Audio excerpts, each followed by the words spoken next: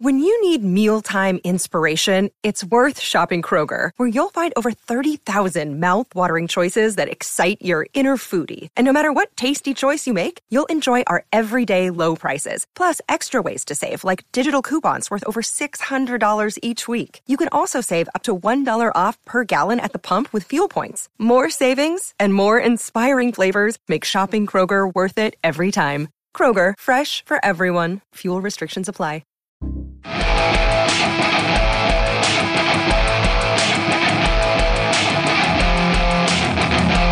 Welcome once again to beautiful uptown Burbank. Harmontown is now in session.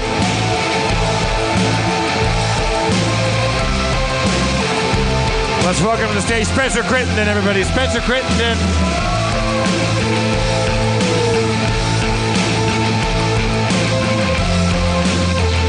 Steve Levy bringing me a cocktail. He'll be back. The mayor of Harmontown. You know him. You love him. Mr. Dan Harmon. Thank you. Thank you very much. My dog was, he was, it's the weekend, so, and it's like the dog has a dog sitter like all week. Allison, she's lovely. Which dog? Harvey. Well, I'm talking about Harvey. I'm telling a story about my relationship with Harvey because Nigel gets lots of, I don't know, he's a snuggler and stuff, and Harvey's a very large dog. I don't say that in front of him. I call them both. I say my two equally normal-sized dogs because there's no such thing as a normal dog. It takes a long time to say, and that's why it's kind of exhausting. And so on the weekends, which is when I'm there the most, like Harvey, who is a creature of warmth and love, like, I don't know, sometimes he gets a little antsy, like he thinks maybe when I get up to go get more ice cream or like the emergency battery for whatever electronic device I'm staring at, and then he gets all excited, like he thinks maybe I'm going to jog around the block or wrestle a bear with him, and I was going to breakfast today, and he got excited and ran over to the door because he's like, oh man, he's going outside. He's probably like Alice on the dog sitter. He's probably going to like put a leash on me and go running around with me. And I looked at him and I said, listen, man, like you know the score. Like I'm a bad dog owner. Like I'll just relax and we're both gonna die and I'll see you in heaven. And I heard myself say that, and I thought it was kind of funny, the idea of dogs going to heaven and then like us actually all going to the same heaven, because then everything you ate would be in heaven, and like octopus are like really smart creatures and they'd all be in heaven, but like there's like obviously it's like a 6-year-old thinks of this stuff, like, but just the idea of all biology merging in heaven, which is what happens in life because you die and you break down. So isn't heaven, heaven's just, it doesn't exist and it's nothing. It's not news to you guys. I just had to kind of, I don't know where that was going to go. It's just that I didn't want to open the show and go, so Donald Trump Jr. had this meeting. I didn't want to I figure you guys are running from that. And I didn't want to go, so Game of Thrones, you're missing it. Thank you so much. Oh, man. Clearly we took a hit. This better be a Game of Thrones hit. Yeah. We're experiencing. Have you guys seen Game of Thrones yet? I did. Oh, yeah. You guys want to know who dies? No, I don't want spoilers, but I'm enough of an anarchist to want you to spoil it for everybody right now. It's fine. I was, now here's Does another... his name rhyme with Braun Flow? I don't know. Do you guys want my opinion about Lena Dunham's dog? Dan, what's your opinion on Lena Dunham's dog? I was thinking about that. I was reading that article. Spencer, I don't want to know his opinion about whatever he just said. I was reading the article about it, and I was like, I wonder what Dan's opinion on this is. This is a perfect opportunity. I don't think that animal adoption shelters should do that. I think that people that want dogs to be happy and end up in good homes should see the bigger picture. I feel like, what does Lena Dunham have to do before we stop kicking her in the face? Is she what did she do? I don't know what you're talking about, so hit me to the jive here. She's lying about her dog. I mean, she's throwing it around. She took her dog to. She gave up her dog she had for 4 years because and she said it was biting. It had aggressive behavior and it had a dark past and something and whatever she said. What the fuck? She's not under oath and she's not a goddamn. What's the definition of a lie? She had the dog for 4 years. She's giving it up and it bit people. But then there was like this communique issued by the shelter she got it from that was like, Miss Dunham adopted that dog from us. We knew it for 3 weeks and that dog certainly never exhibited. It was like this big long like Miss Dunham, Miss Dunham says, however, according to this animal shelter, like they didn't read. What the fuck are you doing? So don't do that. I thought I want to tell people Nigel got his stitches out. He's home. He's safe. What if the animal hospital was like? He had bruises that we couldn't account for. You're not a fucking social worker. Are you admitting that Nigel has bruises that can't be accounted for? He fell. He keeps falling. Well, wait. So I thought it was like someone came to interview the shelter, being all like, "Oh, what's the score?" And then someone's like, No, that's not what I saw. I saw an open letter to the people about fucking someone's dog if that's adoption. true, that's kind of a bummer. Yeah, I thought someone came and interviewed the guy, and he was like, "Here's what I know." But yeah, that's kind of weird if they're like, "No, that's not true." Well, let's just commit to the sadness. Like I was going to have something happy to talk about. George Romero died. Martin Landau died. Oh, yeah. Wow. Romero was one of the first Hollywood meetings I ever had. Schraub and I came out here. I can't remember who set it up. I don't know if it was... He was with the Gersh agency back then. I just remember like, wow, we're meeting George Romero, and he wore that vest that directors wear to the meeting. And he signed a copy of... He signed Schraub's Dawn of the Dead, I think was. I can't remember what movie Schraub had him sign. I don't know. Why do people deal with celebrity death like that? Like, I worked with him once. Extra pity that he's dead. Tony and I had the honor of doing a scene together in Surfer Ninjas. Now it's bad that he's died. And here's the other thing that everyone does when it's a celebrity. Like everyone wants to connect the dots. They're like, Tony Johnson died. Surf's up, brother. Don't watch out for those ninjas. Stop that. Stop it. Just because someone was a Ghostbuster. George Romero died. You'll be eating brains of your victims in heaven. But I guess this leads into, this is where I'll finish up, because I had an epiphany about this. I haven't executed this epiphany yet. I haven't acted on it, but my epiphany has been this, all right? Are you listening? Are you paying attention? I'm buckled all the way up. The reason I've been getting mad at people on Twitter is because for 30 years of internet usage, I have always been assuming this one thing that was going to be a common assumption among everyone, which is that everything that you're saying on the internets is something that you're implying you would say to my face in real life or out loud in a crowded room if you're broadcasting it. And I was just taking a pee at work the other day, and I was like, because we were talking about the internet and then I was like, I don't know, it was an epiphany, and we have all the time, and it's like I think the warm water leaves your body and your brain shifts. Yeah. And whatever you were just talking about has a chance to click. You said epiphany? Yeah. Okay. I didn't coin it, I don't think. I'm writing it down. But my epiphany was, holy shit, everyone in the world is a moron. And so when the internet gave them the ability to say things to each other, a lot of these people inherited for the first time in their life the ability to say things to anyone in any way.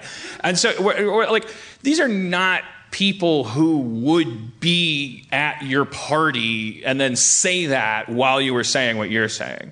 I just tweet, even when I'm in a tweet storm, I'm just doing what I do. Ask anybody that knows me. I just talk and I don't fucking stop, and I yell it at everybody, and I'm like, here's another thought about Lena Dunham's dog. But then I look at my replies and I think like, oh, these are all the things that people would say while I was doing that. And it's like, you should be mad right away if they were gonna. They're not. You're just reading their dumb little minds. That's what you're talking to someone on the internet. That's what's happening. Is we have very low grade telepathy. You're just seeing what's going on in their little lobster brain. Like it's just like now they have the ability to like accidentally project it. They're typing it, and so and they're like, I'm racist, and you're like. Well, what if you heard that as a voiceover from a guy next to you in a subway? Would you, it's like it's still important to know that they're racist. That's valuable information, but I wouldn't get as mad at them. I'd like turn and go like, nice. And they'd be like, what? I'm racist. And he'd be like, can't fool me. Like, and I'd feel like empowered and feel like a superhero. Therefore, I wouldn't get that mad at them. I had this idea, like an evil plan, like if I was an evil villain, that like you could take all the stupid things that people say online that in the 1940s just wouldn't be, online and able to be searchable by a robot. And you get all this racist stuff, and I don't know how you flag it, but you flag it as dumb racist stuff. And you collect it all, and then you use the bot to find these people's kids when they're like 13 or 11 or 12, and you just show them all this racist stuff that their parents said and all this stupid shit, and it's like, here's your fucking parents, they're fucking dipshits, don't listen to anything they say, and it'll be like a time bomb that just goes off simultaneously like 20 years in the future, and it'll be an entire generation of like kids that are like, wow, my parents are really fucking stupid, and I just didn't see their Twitter feed all this time. The society will break down. I'm charmed by the notion that people don't know their parents are full of shit. No, but you just see all 4 this. years old. It'll be great. Yeah, I mean, it would be like, I don't want to. But more importantly, like also you yourself, right? Like just anything. Like, here's all the shit that you said when you were activated and like thought you were fighting something. Yeah. If my kids saw that, I'd be all like, well, I can't send him to his room. That's the thing, is that you're going to raise a generation of Pippi Longstockings. Like they're going to have no parents because it'll be great. But they'll be a little sad. They'll be a little sad because the bot's going to say, "Here's your parents. Everything they say is full of shit," and the kid's going to say, "They just said happy birthday." Just rattle the nest. Figure out what happened. It's just the Orphan Maker 5000 bot just floating through neighborhoods, peeking in windows, going, "Love insincere." Insincerity proven. What was the source of Pippi Longstocking's super strength? Like, why was she so She found out her mom was racist. She found out her mom was racist. It was her spinach. She would pull up her mom's Facebook if anybody was in trouble, and she would read like, "What is this rant about Islam?" This is easily proven with a cursory Snopes visit. Someone made a Snopes is fake news sound, or did I project that onto them? I think I can assume the people that came out on Game of Thrones night are... What is that sound? They went, what else? Why else would you make that sound after I said a cursory Snopes visit? So, like, wait, what do they... They feel the same way you do. They hear the word Snopes. They go, oh, they were kind of like breathing out. They're going like, that was fun, Dan. Thanks for sharing all that. And now they feel singled out. It also punished. might have been... what's a Pippi Longstocking? Oh yeah, what is half of what he says? It's just grandpa gibberish. Well, let's bring up younger blood. I'm just a big fan of this person. I really don't know that much about her, so I thought, get to know her where I get to know everyone else. She's out there in Brooklyn, tweeting away. She has like this amazing kind of like outlook. I mean, I've told you up here, like, where I'm at, which is like starting at zero, because I felt like I was like, you heard me. You can rewind my fucking stuff, and you can hear me talking about things that are true, which is that the bipartisan system doesn't work. But now we all miss it very much. I do. I'll speak for myself. And I just kind of like, I got, what's that sound? Why are you making that sound? It was laughter. It was somebody laughed. It's at the wrong time and it's the wrong kind. I am vulnerable. Somebody was enjoying the show. See, that's what I'm talking about. That's what happened to me after the election. I started experiencing vulnerability. His name is Charlie Snopes. I don't care.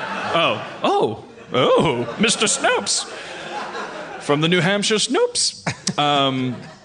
Actually, that's not true. We're not from New Hampshire. Those Snopes. Would you like some dip? That's not dip. Okay, getting annoying. Don't invite the Snopes over.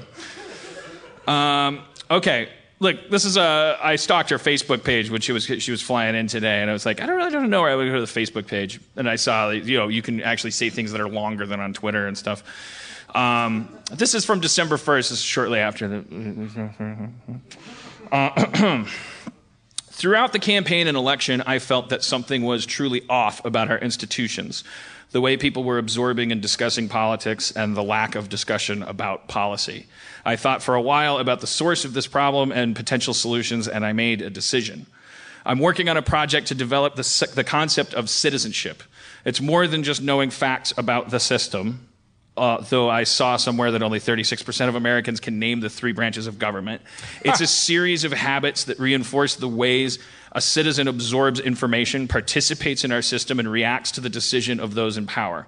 It is not partisan in nature any more than the Constitution itself. It is about seeing politics at its core as identifying and solving problems. At the moment, too many see politics as a battle of dueling ideologies or degrading horrors. The concept of we the people being in charge of our own government and destiny is without faith and with few advocates. I want to rebuild that faith. We are our government. We can make decisions about our lives. We can take pride in accepting reality, even when it doesn't match our ideology. We can see how the media we consume biases our perceptions. We can fight self-serving perceptions with evidence and empathy. We can engage in identifying and solving our problems. We can engage in identifying and solving problems bigger than our individual lives, whether that is through government involvement or restraint.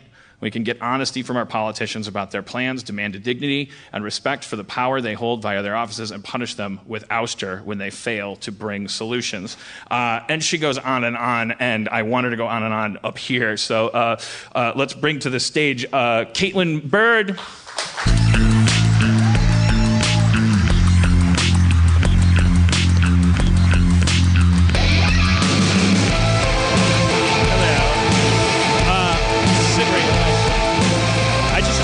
The one thing I should have asked you backstage was, oh wait, am I supposed to use your real name, or did I just like? No, it's good. I got doxxed. It's great. Hi, everybody. I'm doxxed. No, but we can edit that out very easily. Okay, because your meaningful identity to me is Gotham Girl. What's your Twitter handle? Gotham Girl Blue. Gotham Girl Blue, where you have like 1,000 followers, which I didn't do anything to earn 400,000. I did things that explain why I have them, but the things that you're doing in that corner of the internet seem magnificent to me, and I'm coming to you for this episode of the podcast. Just want to get a little like clarity, but also hear from the side, because I guess why am I explaining to you how I'm about to interview you? It's good. I've never been interviewed before, so this is good. I need like some prep. Okay, cool. All right. Well, let's talk what about. What else are you gonna ask? What I really, you do all these kind of like tutorials. Like if people go to you have a separate Twitter that's like Citizen Zero and Citizen Zero blog, I think, is the name of the Twitter handle. And you're admittedly like just starting that, and you're not. This isn't your wheelhouse. That in particular, like you're not like a web genius or whatever, but you're hoping this can be kind of a project that people get interested in. It's about the analysis and of what it is. What does it mean to be an active citizen? What does it mean? And so I guess the thing that I want to start with is, because all of us are familiar with this aspect, which is arguing online about politics. How do we do that right? Like, I guess to start, I did actually write a post because I'm a terrible person who writes blogs forever. But the first thing I think to start with is always to have an idea of what you actually want to get out of the discussion. Like, if you go into a political discussion and your aim, you don't know what you want it to look like when it's done, you're going to end up in a flame war where you call somebody a cunt. Because it's going to happen. Because you're secretly not. That's what you actually are burnt up about. You can actually do yourself good and do the other people good by actually knowing that that's what you're thinking first of all, right? Yeah.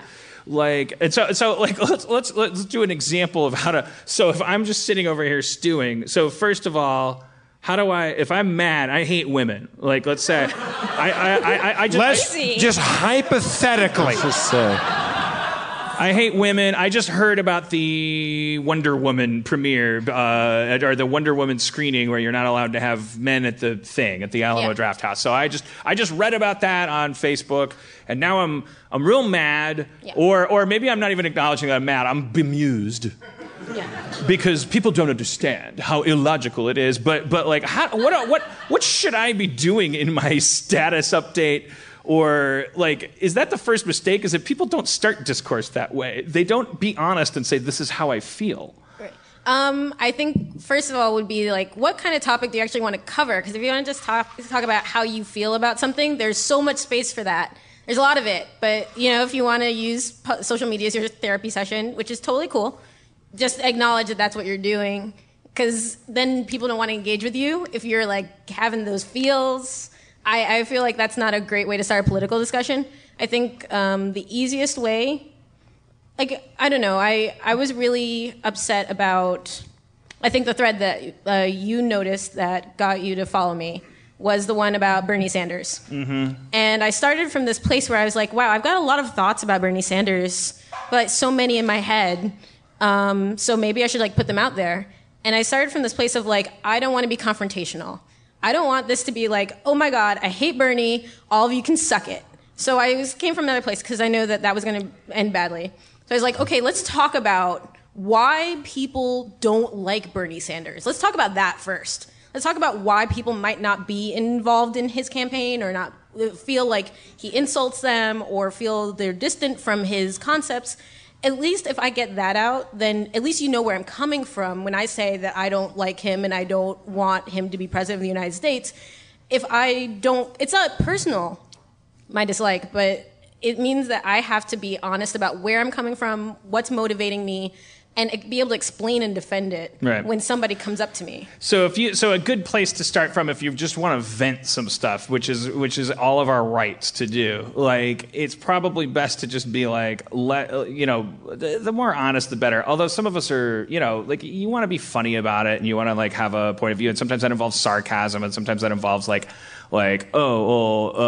next thing that's going to happen is this, and there's not really an argument there. But let's say you were honest enough to say, here's why some people don't like the Bernie movement. Here's why some of us feel a little betrayed, even as you feel betrayed and all this stuff. And you say these things and you lay out your thoughts. Yeah. And then so now let's go to the next step, which is you're being attacked. Someone's going to talk down to you, whatever you want to call it. But you seem to have this ability online, which was inspiring to me. You don't automatically assume that this. Even though you know, because we were talking backstage and Cody said, how many times does it end with a conversion of someone? 0. Absolutely 100% 0 ever. But people are watching and we're performing on Twitter. But anyways, I'm answering your question for you. Here it comes I'm gonna be like a dummy, a mannequin, oh God. I'm gonna be okay, you just said all that stuff about Bernie. Okay, so then I respond to you and I say, Yeah, well, what makes you, because you started it with like, this is why some people, so I'm going to hit you there. And I go, okay. What makes you think you speak for the people you think you're speaking for? Why do you think you're speaking for those people?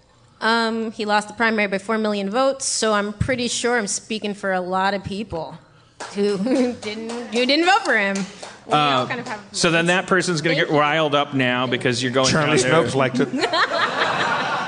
That person's now riled up because now they're going to go, well, the reason he lost the primary is because the primary was not a fair fight. You can see in the leaked emails that she's conspiring against him. The Democratic Party is villainous and unfair. I don't know how I fit that in 140 characters, but I did. No, you totally did. So my response, also in 140 characters,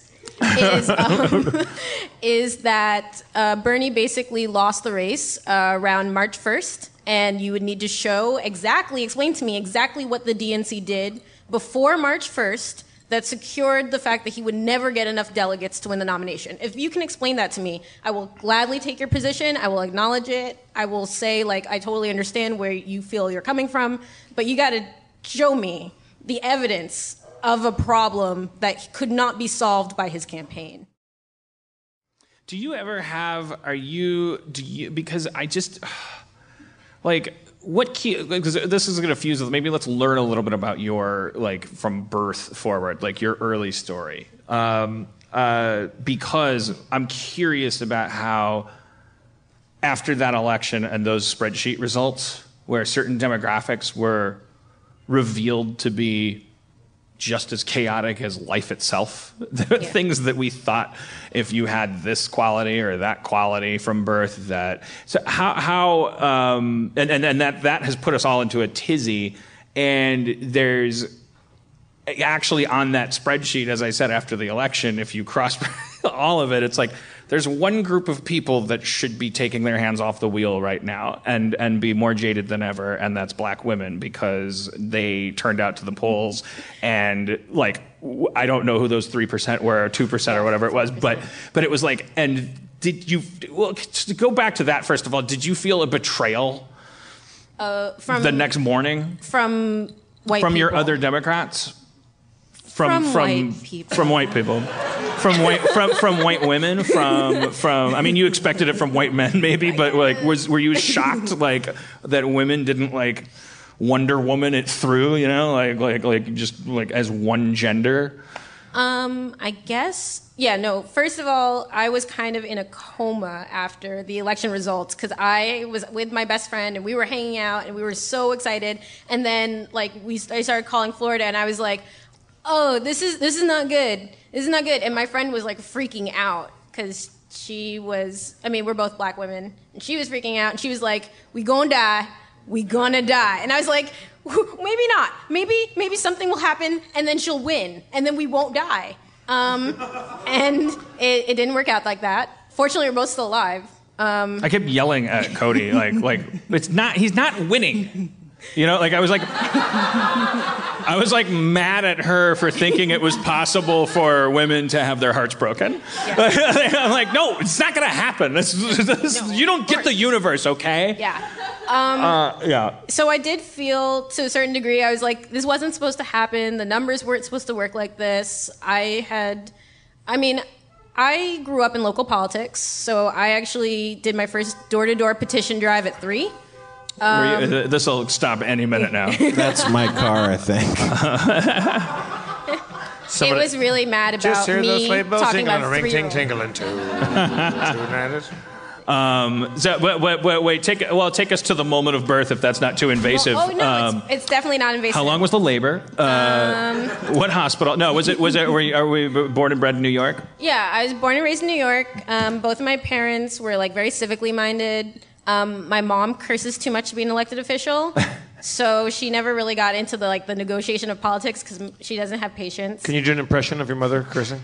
No, I would die. By the way, I'm from the future coming through a portal into your mother's kitchen about her political career. It's not because of your swearing. It will only ever be because you're a woman. It's like we are going to elect a man who talks like a sewer. Yeah. And in all the ways that really matter. And then I'm going to go back through the portal and enjoy a nice cocktail. Yeah, no, it's good. And then my dad was an actual local elected official. He actually helped preserve a local train line that was going to get torn down, and I got a chance to ride on it because he had done all that work. And it was really cool to kind of grow up in local politics, except that knowing all your local politicians, means that you find them really human and really petty all the time. But it was a good experience to like see what it looks like to do all the time, like petition drives and try to get people involved and all that other stuff. And then after the election, I was sitting there after having spent lots of hours yelling at my television about like, that doesn't matter. It doesn't matter that he like loves golf. Like, why does anyone care? Who is talking about these really important things? Like, are we going to upgrade our energy grid? That's really important. We can't just let it sit there for the next 20 years deteriorating. Is anyone going to talk about global warming? Is literally at all? Like, just maybe like 5 minutes. Could you just ask him a question about climate change? And then if he doesn't answer correctly, because there's a correct answer. There's only one answer, actually. There's no multiple choice. It's like one answer. A, the Earth is getting warmer. B, then the next question would be, what are we going to do? And the answer is, fix it. That's like, there are only two answers to those questions. You were talking backstage about the original zero-sum game, which sounds exactly like that, which is human rights. Yeah. Because, and you take it. You were telling me things about the Dixiecrats and history that I'm just here to absorb. Because I was thinking about Soylent or something for those years. So, like, human rights used to be a part of the Republican Party platform when they started, like, when the Republican Party started. And defining human rights, because now we live in this post-nationalist, like, what, do we mean American human rights, or do we mean, like any human rights when you're talking about slavery, there's kind of, like, no, like, separation between American human rights and just regular human rights. They're the same concept. And when you're talking about the ability to access your civil society, like if that's the standard that you're setting for your citizenship, like white dudes get to participate in society, that's a human right. At that point, it's not like a right for a particular group. If it's necessary to make it possible for that entire group to vote, then it's necessary for everyone to be able to vote. That's how it should work. The only reason we have an age cutoff is because have you met 17-year-olds? Like, no, they're not allowed to do anything. Yeah, I don't want a world run by me at 32 or 5 seconds ago. We move forward and we grow, and hopefully with society, whatever. Why am I doing this? So a sidebar on that. Because I keep reading about voter suppression. I get gerrymandering. I understand that a little bit. That's simply the horrible kind of sometimes functional but ultimately erosive process of playing chess with like where districts are drawn so that, but blah, blah, blah. We all know what gerrymandering is and how that is voter suppression. What is the shit going on with like why is it really as simple as like with voter ID laws? Talk about the state of affairs with voter ID laws. Is that differing from state to state? I'm lost there. So every state gets to determine what it's going to do with its own election, which is a good thing in some ways and bad thing from like a national perspective when we're voting for president because it's really annoying. But state by state, basically what you can do is you can create a standard for voting. And once you do that, you basically can control the rules of what it means to get to participate in voting. I know that there was an automatic voter registration bill that was going through in Nevada. I believe there's a state or two that's working on it. It might be Oregon. Oregon actually passed it, which means that you're automatically registered at 18 and you have to like go and deregister or something like that in order to stop being on the voter rolls or death certificate. And that means that like voter suppression works this way, which is basically if you set a standard, right, that only some people can meet, even though everybody's an eligible voter, then you get to choose who filters through. And that's what they wanted. That's what voter suppression is about. You could apply a drug test, or but how does an ID? How does the idea of needing an ID? Talk about that filter as actual manifestation? So the first thing is that they use the fact that only some forms of ID are legitimate ID. Your college ID is not a legitimate form of ID, even has your address on it. So that means college students now have to get a separate ID in the state with all their birth information, rather than just being able to use their student ID to vote. So you can register at school, at college, and vote. Actually, again, my bestie was in school in Philadelphia, and she voted out Rick Santorum, and that was like one of her great, like she's always like, I can die now, having done that. I voted out Rick Santorum. That feels so good. And she didn't need to present like photo ID. She was able to go present the evidence that she lived in Philadelphia as her means of doing it. Right now, what happens is that with voter ID laws, basically what they do is they set a standard that you have to meet. So you have to bring your birth certificate or this. Like, how many people right now in this room can tell you, say specifically where your birth certificate is right at this moment? Not me. Anybody? How many people? 17. Okay, everybody who did not raise their hand, you can't vote. Yeah, I mean, just adding any, it just occurred to me, adding any hoops, even if they're seemingly not like, they're not like, hey, if you are a fan of the Patriots, you need to, it's like the filter only needs to be a filter in order to slow down poor people, young people, people that are working a lot. It's like any extra steps. The harder you make it to vote, the more. I think that's essentially. It occurs to me we're down a fucking branch that I took you down because voting is a human right. That's an argument that we're still having. Needlessly. Yeah. The idea that voting is a human right. Forget about shelter, medicine, all these things. So take us back to somewhere around the 1800s and let's step forward where human rights is like this issue that starts fragmenting us into weird bedfellows. I mean, it's always been fragmenting us. So let's start from the basic concept, right? The idea of America is that it's not based off of where you came nationally. It's always the dream. It's the mythology that we talk about on July 4th is that we built a country on ideals, and you could come here and you could dream what you wanted to dream, dream the impossible dream, all of that. I can't sing, so I'm not going to try it. But the point is that you can, there's this notion that we were built differently, and we had explicitly human rights as part of our declaration. They talk about tyranny and bloodshed and controlling us, and we deserve the right. We are endowed by our Creator, whoever that is. And, come on, they said it right up there. We're endowed with our Creator with certain inalienable rights, and among these is the right, all those happy rights that they talk about. And that you come out of a womb, or even ostensibly that Constitution holds up to us being test tube babies. Sorry to cut you off, but I saw a sci-fi angle here. You're coming into this world one way or the other, but the Constitution is this document. They sat down and they said, let's form this labor union of a country, this hotel lobby of a country that says, no matter what happens, no matter what anyone would try to use as an excuse, that the idea is that everyone in this country, you as soon as you draw your first waking breath, you have these rights. Yeah. They are not given to you. I know I sound like a sixth grade teacher, but I was just like, we have forgotten that in our bones, right? And well early on. So continue. Yeah. So except for slaves, the rule was except for women. I mean, everybody who's a white dude has inalienable rights, but I don't know about the rest of you.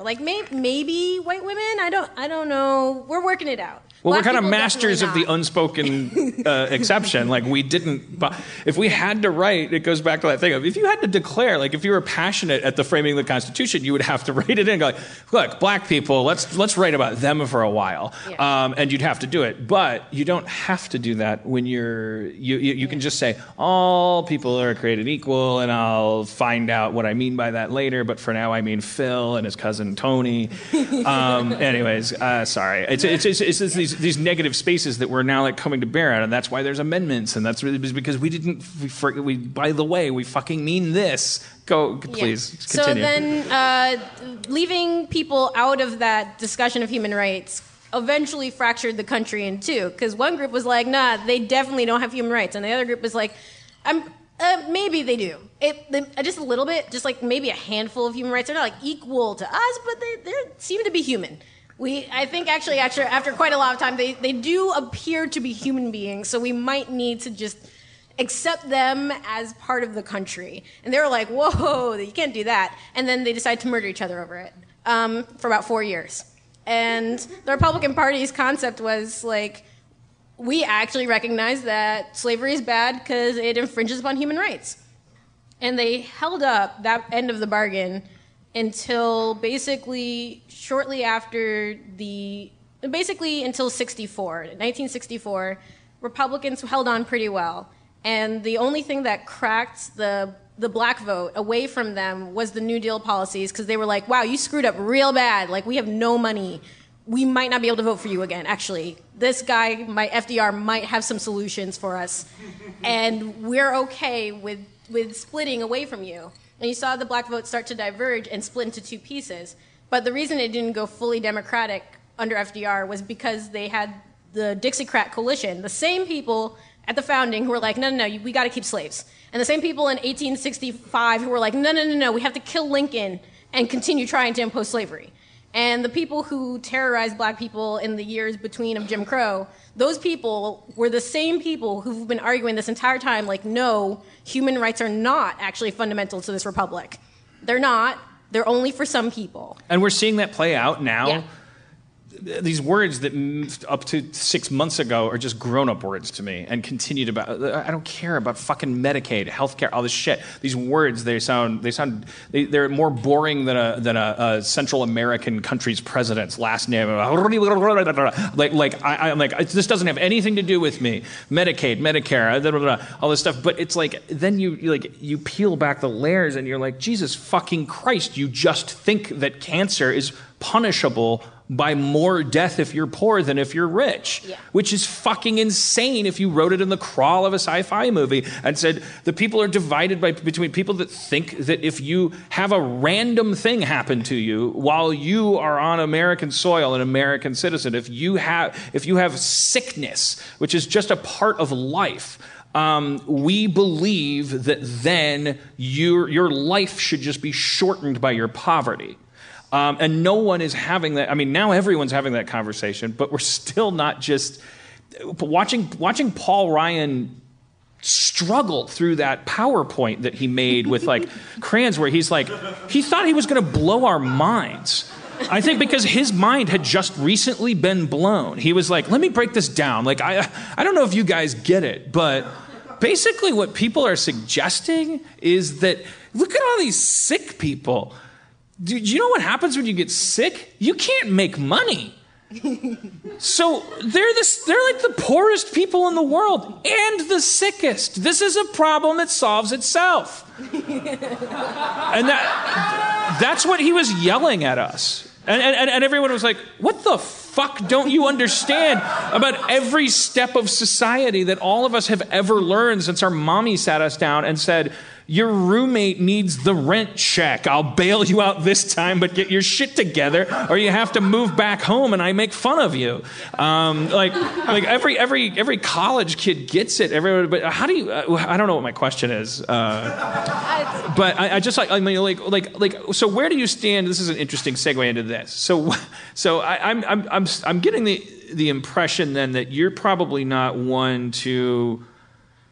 Where are you in all this, like, this treason Russia, like soap opera? I'm guessing your answer is to the extent that there's evidence and rule of law. Let's proceed forward, but let's not let it distract us from the occasional law being pushed forward. Or it's the most important thing that's ever happened in American democracy. I knew it.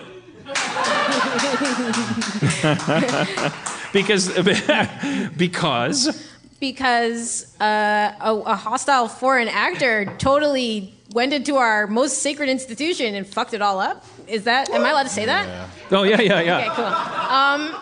Because, I mean, nothing if you want to talk, there's like the metaphor, right, of the body politic, and people use that all the time. Like, imagine voting as being your spine. Like, someone just went in and fucked with your spine. You wouldn't be like, we're cool. We'll just chill. Like, you'd be like, no, that really fucked up my I think people whole are life. distracted. My perception is that people are distracted first and foremost by there's like this victory parade they're having, which is not happy at all, which is called "We Won, Get Over It," and that they perceive that they don't even get to start going down the block before people are like pouring weird. They think that people are cheating by going like Russia, Russia, Russia, and I think that the biggest thing that they don't understand, the people that are still bothering to like go, come on, get over it, where's the evidence, I'm tired of hearing this, is that they think that at the end of this whole process, Hillary Clinton gets to become president because they cheated. Like we're going to find out that she should. Putin popped the hood on a voting machine and like put extra votes in there. No, but here's the thing about that is that like if you were to cheat in like a local election and they found out, they would just nullify the election and your opponent would win. That's how it works. There's no like complicated thing there. But it depends on your demo. But my impression is that what we're debating with them, because it seems like to the extent, maybe Spencer, you can jump in here. You have a beard. But it seems like we've long since kind of dropped, like, maybe we'll find out more, but right now we're sort of like not worried about the results of the election. We saw them. They bummed us out and were surprising, but at the same time, like, it's fine, and is the result of this constant effort on the part of a foreign, hostile, former superpower, the most dangerous psychological post-internet fucking threat you could have. That what we've learned about Russia is that that's how they handle their satellite states. That's how they've just been like, they have troll farms. All that shit is real. And that doesn't mean that if we prove collusion, someone else gets to be president, except for the fact that you can't be president from prison. I think the people that are still hanging on are really like even dumber than me about politics and are thinking, stop trying to act like this election's not going to stick. And I'm like, it's stuck. Now he goes to prison. What happened? I mean, prison, that's really hard to do. Impeachment, yeah, it's really hard. We've never put a president in prison. Another thing is that I like to think about this, like, it's kind of scary. Don't freak out, everybody. But, like, we're kind of in the place right now that we were before the Civil War, where, like, there's no real chance to, like, the only thing that fixed the Civil War was the 13th, 14th, and 15th Amendments to the Constitution. Like, there was never any, like, hey, I don't know, can we just sit down and talk about whether or not it's okay to leave the United States over slavery? Let's just sit down, have a conference, and we'll talk it out. Like, we need to build a process, and it's going to be, like, the craziest thing we've ever done, is to build a process to deal with the reality that an election was stolen at this level. Yes. And if we don't figure that process out, What did I say to you? During the opening monologue. I'm sorry, I like him. He's so passionate. Sorry, why did I operate in tandem with this guy to Caitlin, derail you? So you're a writer, you're a blogger, you're an activist. Like, how are you going to help save the world? Like, you got to help us. And like, what's the next steps that we have to do? Because, by the way, in case you can't tell, my solution is fly her out, let her talk, and then I'll just worship her, vote for you. Then my problems are solved. Anything? Can I get back to Mario Kart? That is what everyone's dealing with, is both inside them and with any people that they choose to talk to. Is like, man, we all it was working. I wake up every day. I think like a lot of people do with this kind of dopamine drip of we got him. Donald Trump Jr. is doing this thing, we did it. Like they're all going to jail. They're not fucking going to jail. They're not going away. It took 6 years for Nixon. He won 2 elections by a landslide and then had to find his own shame at the end of that story still. And that cascaded from your grandma and uncle and people at Thanksgiving not having Facebook to bolster them every morning with more amphetaminic fucking rage. But in fact, they had to come around to, I think Nixon's a dick. I'm sick of it. Sorry I told you you're a lesbian. Dan, that's a hard line to take. Nixon's a dick? You know what? He's tricky, too. I wish there was shorthand for any of this, but honey, there's no Facebook yet. I've got 3 pigs to slaughter before lunch. Like I leave town every couple of weeks, and I turn off the news and I don't read a paper, and I come back assuming that Donald Trump has killed a kindergarten because it seems like he will one day. And they're always in trouble. There's always some bullshit in the news cycle, and then nothing happens, and we all think it's going to be fixed, but it's not going to be fixed. Like we actually have to revolt at some point, don't we? We have to take it to the streets. Well, so let's get back to this amendment. Let's make 3 new amendments. Do you think that it's called the Doobie Amendment, called taking it to the streets? Are you suggesting that maybe we take our lumps with Trump and let this cancer ride out, knowing that we are bombarding it with the chemo of fucking holy shit, what the fuck have we done? That's going to make us sick, bum us out. But that if that stops the cancer of fascism, that the thing we need to do is beat this metaphor dead. Take on the dietary and environmental changes of. Are you talking about election protection amendments, like things that actually federalize and centralize the election process and make it hack-proof? Because I felt like the hacking was cultural in this case. It was like Russia taking advantage of the fact that we're all like. Yeah. So what do you think? What do we need to change? If you're not thinking about impeachment or arrest, I'm definitely thinking about both impeachment and arrest. But we've never had a significant portion of our line of succession all removed simultaneously. And of course, let's be honest, if he stole an election, he's not legitimately president. If he stole an election, Mike Pence is not legitimately vice president. We don't have any idea what's going on with Paul Ryan, but I strongly believe that he probably had some idea, since he used the hacked DCC emails against House candidates, which means that he either didn't know he was using stolen information from Russia, or he knew and just didn't care. I think Paul Ryan stole our hearts. A dreamboat. He's dreamy. Dreamy. That lizard face.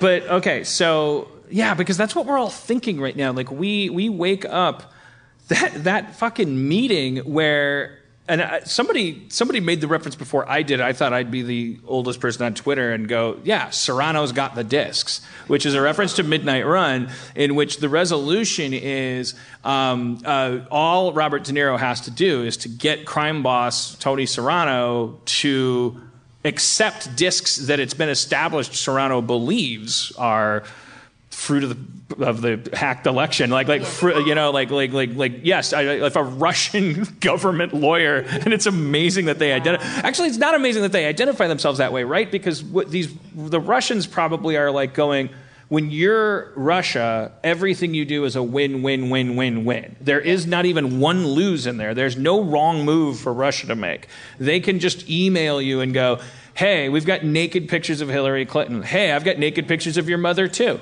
I've got naked. They can just send out whatever they want. Any meeting you take, now they've got you for that. They can just, and then the further the relationship deepens, the more stoked they get.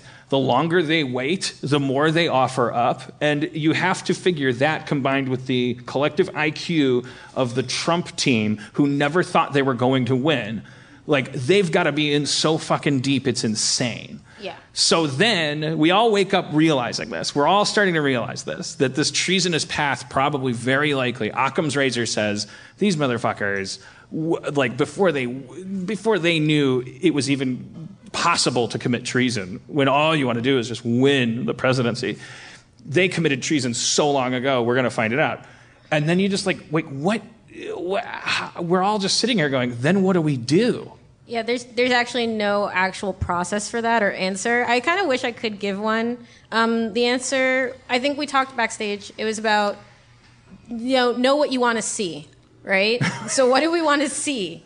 Like imagine, imagine right now, like the president of the United States has not been legitimately elected. None of his cabinet can take over for him. Not his vice president either. We have no system whatsoever has ever had this happen. So what happened? What do we as citizens want to see? Because if you can't figure out that next step, which is like, do we rerun the election? We could. We have the money. It's not like we can't afford to run a second election. Then the problem is Republicans have to put somebody new up. Should we give them the opportunity? Should we just claim that it's illegitimate, install Hillary? That's going to go well. People will be very calm. So the problem is that you need to know what you want to achieve first. And then the answer is to start working backwards. So what can we do as citizens to make it easier to understand what that result should look like? And I honestly believe that we should declare the election illegitimate and Hillary Clinton should be president of the United States. And I don't just say that because I really liked voting for her, but also because, in all honesty, that's what happens with virtually every other contest that we've ever run where we find somebody cheated. Right. We're like, every other time in all of the history of the world when we're like, hey, turns out you're a fucking cheater. You actually totally stole that thing. You don't get your medals. You don't get to win the game. You're erased from the history books. We remove things. Like, that's just how it's always gone. It happens in local elections. When am I allowed to make fun of Barron?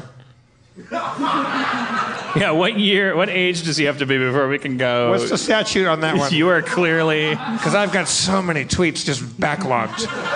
Yeah. Oh my God, I can't talk about like many of the things that I want to see are felonies to say out loud into a microphone. I've researched it. One of them may or may not be I just can't. It was Barron's adulthood in general. I can't wait until he's walking around. I am endlessly entertained by Donald Trump Jr. I think because I just his tweets and with his avatar with that hair and his face I just regress to a time in every cell in my body when I was absolutely the underdog. I didn't know that I would find out 40 years later that that my view of things is limited to where I turn my head. But when I knew I had righteous anger, when I knew who the bad guys were and why I was a hero, that fucking kid, and I'm calling him a kid because his dad calls him a kid, which is part of the problem. He's my age. He is such a villain. He's always been a villain, and I love that he's entered the fucking forefront of everything. It makes me so happy. Now I'm rooting for evil to have happened. I'm rooting for him to disappoint his father. I want one of the two of them mythically. This for federal officers listening. I want the whole thing to end in all of them in a Reservoir Dogs crossbow fight. Crossbow, where a Secret Service commander, or whatever their highest ranking official is, has been locked out of the room like a firewall, in that Life movie with Jay Gills. They're on the space station and the octopus monster starts firewalls. And they're locked out of the Oval Office. They're like, we need to be in there. And then they come in and it's people are talking about what happened with flowcharts for 6 years because all you see is just. They all did it to themselves. They're just there's just crossbow bolts everywhere and freedom. A vacuum of freedom. And then from then on, the Oval Office is this weird place where we couldn't tear it down. But here's where the tour gets even more interesting than it used to be. It was already the thing you were looking forward to. Now it's also got a lot of ghost stories. I just think that we don't need them to have crossbows. We just need them to get hemophilia, like the Romanovs. They should all just die of some sort of weird inbred disease. I don't want to wait that many generations. Yeah. Did you just fart, or was that your chair? Oh, okay. I thought it was Dan, when I fart, you'll fucking know it. All right. That's what I thought was happening. I thought you farted and I knew it. The one who heard it Caitlin, turd it. So what about you personally as a person? Because part of what's inspiring about you is you have that I don't want to be your Joan of Arc, stop treating me like something that's going to solve all your problems vibe, which makes me want to treat you like that. Just tell me what to do and tell me what to think and I'll vote for you. Do you have political aspirations? Do you want to? No, I don't. You will never see my name on a ballot. Like, not ever. Not good. Not good over there.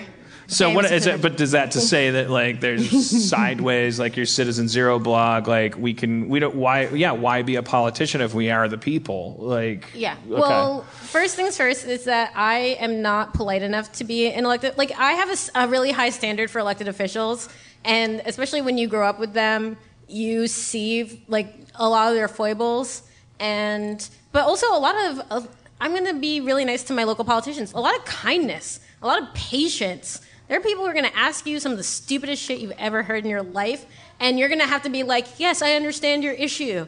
It is really terrible that the lines are that particular shade of yellow in the two lines are. It's so tough. I understand. I will definitely take that up at the next council meeting. I will absolutely do it. They walk off, and you're like, what was that? You know, and you just do that to your local people, and you're just looking at them like your staff, and like, did that really just happen? Did someone just come to yell at me about the shade of yellow on our streets? Okay, cool. I just want to know that happened. And then you go back to doing like real hard work. And I don't have any patience for that. I would just be that person like, did you come to me with that? That's my time. I only have so much time alive, and you chose to spend 5 minutes talking to me about that. That's not okay. And there are people that would enjoy that job and would feel overpaid in the standard salary. And correct me if you think I'm wrong, but like it seems to me that our class of politicians from top to bottom has become an inversion of that demographic. Like we all went to high school with people that we remember and go like, you know, that person should have been an alderman. That person should have been president. Because actually they would enjoy civil service. They would enjoy like the drudgery of it. They like to be fair. They don't blow their stack when they talk to idiots.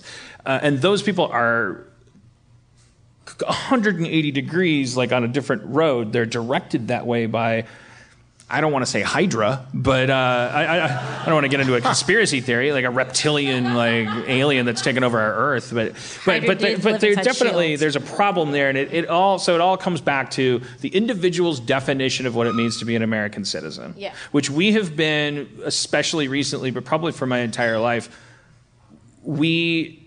We feel like we got born here, and then there's this immigration thing and the whole like melting pot thing, and we learned that in high school and Schoolhouse Rock videos, and the idea of gaining citizenship and that meaning like you just have like a card that says you can participate, and but like what it actually means to be the citizen of a democratic republic, and so I don't want to put you on the spot as much as I want to gain some clarity in my life. What do I do differently? We have people up here, and I ask all the time. So what do I do? We've all heard you got to call your so and so. You got to do this and that. I don't. Yes, it should be work, and we should want to figure it out. But is there a way to like get a better map of it? Like, how much of my day is given over to being a citizen if I'm an active participant in that role?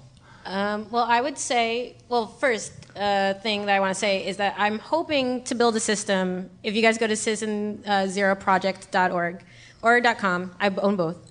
It's just good. It's good for brand.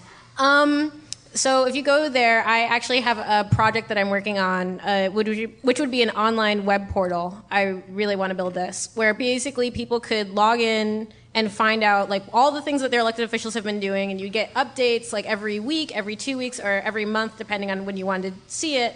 And you'd be able to like build a report card, so that it would like summarize a lot of the stuff that you do and don't agree with your elected officials about. And that way, you wouldn't actually have to do all that legwork by yourself, because that sucks. Like, it really does, and I do it, and I spend way too much time doing it, and it's really exhausting. on the basic citizenship scale and like the national scale, I should say that you should probably be on top of at least, you should have like one issue you really care about, at least one. It doesn't have to be like very fancy or anything like that. You just be like, wow, those stagnant pools of water are totally going to attract mosquitoes. It's gross. If you're aware of something that like that in your neighborhood, I know it's really small and stupid, but like that's a thing. Be care about that thing. But what if you want to be a nice person? So I have a stagnant pool of mosquitoes in my. I see it. It's 2 blocks away. Hey, it's Kaylee Cuoco for Priceline. Ready to go to your happy place for a happy price? Well, why didn't you say so? Just download the Priceline app right now and save up to 60% on hotels. So whether it's Cousin Kevin's Kazoo Concert in Kansas City, go Kevin, or Becky's Bachelorette Bash in Bermuda, you never have to miss a trip ever again. So download the Priceline app today. Your savings are waiting. Go to your happy place for a happy price. Go to your happy price, Priceline.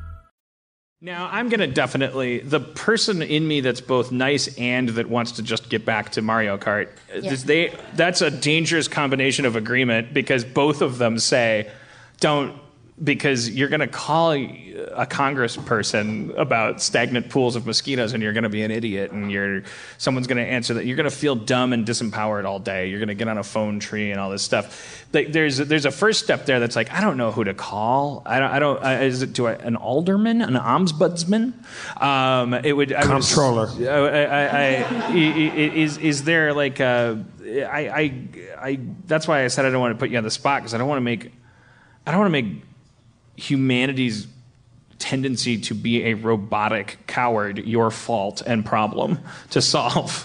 But the closer we could get to like, actually, here's how you do a layup or whatever, so that if you want to expand on it and make your own style, that's great. But only speaking for myself, that's how I feel about it, is being in gym class and the coach says, it's great. It's a layup. It's like the most common thing in basketball. You just do this and do that, and then you go like that. And I'm like, I don't know what the fuck you're talking about. Slow down. What foot goes where first? Put cutouts on the floor. If you really care about me, ever caring about this sport, you'll like come in my bedroom window the way video games do and say, just push this button. And like, or do we say, stop catering to that and fuck you if you can't be a man?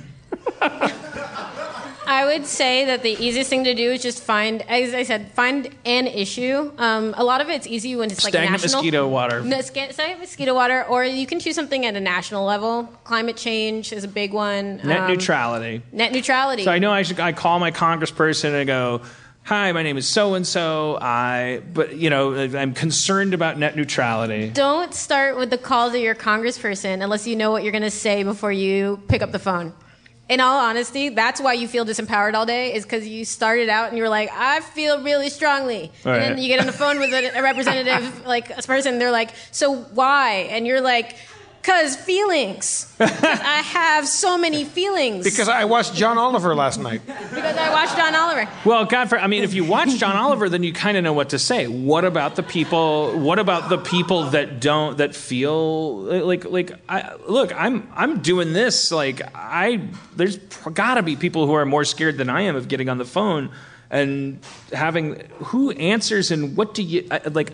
You say like know what you want, but you grew up around politics. Like it's possible you see more of the fishbowl than I do.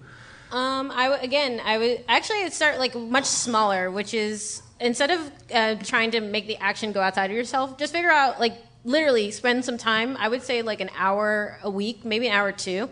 Just sitting around and being like, okay, what is about this issue? Like, who's talked about it? Who's an expert in this issue that I care about?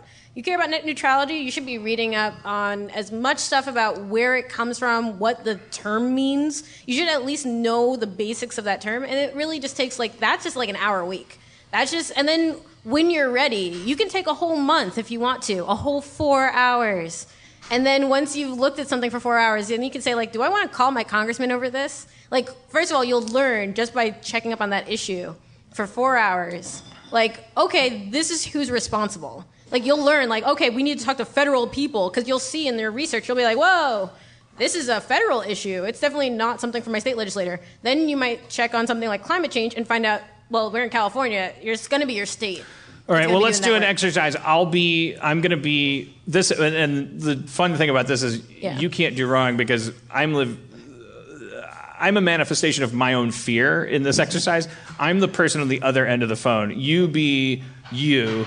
You're a citizen. You're activated about an issue. You don't even have to tell me what it is. I'm answering the phone at the House of Representative level for your district. Cool. All right. Are you going to make this ringing sound effect, or should I? Oh, you should definitely do the ringing sound effect.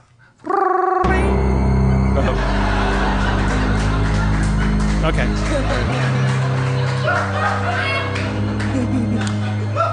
Good afternoon, Congressman Schmanneman's office.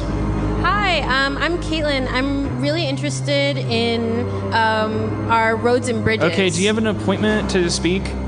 An appointment to speak? I'm a citizen of the United States. I don't need an appointment to speak to my congressman. Normal speaking hours are from 3 to 5 every Tuesday, except Wednesday, except every third of the fourth is Tuesday or Thursday.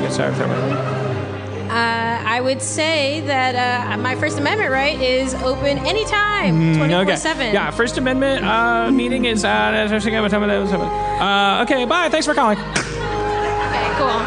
So that doesn't happen, right? That's my fear. That is for my first fear. And this is a healthy exercise. Like, that doesn't happen. It doesn't happen. No. Because it happens when I need my teeth fixed, and it happens like, I don't know, or maybe it just only happens in my fucking head, like when I need my driver's license renewed. But that doesn't happen.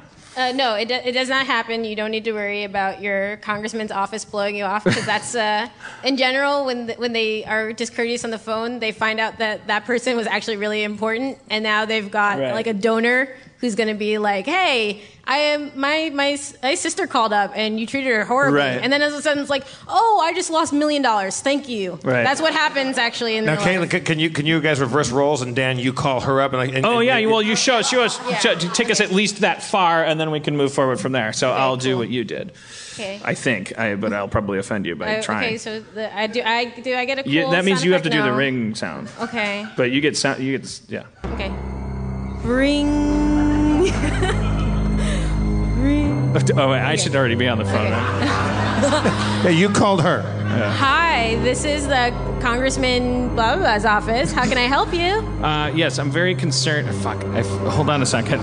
Oh, I forgot what I was concerned about. You're not. I forgot what you were concerned about. Were you concerned about net neutrality? I was concerned about roads and bridges. Oh, roads and bridges. Okay. Sorry. I forgot. Hi, this is. Hi, I'm concerned about roads and bridges. Okay, that's great. What specific road or bridge were you worried about? I mean, we take care of federal bridges and stuff. Well, all I know is.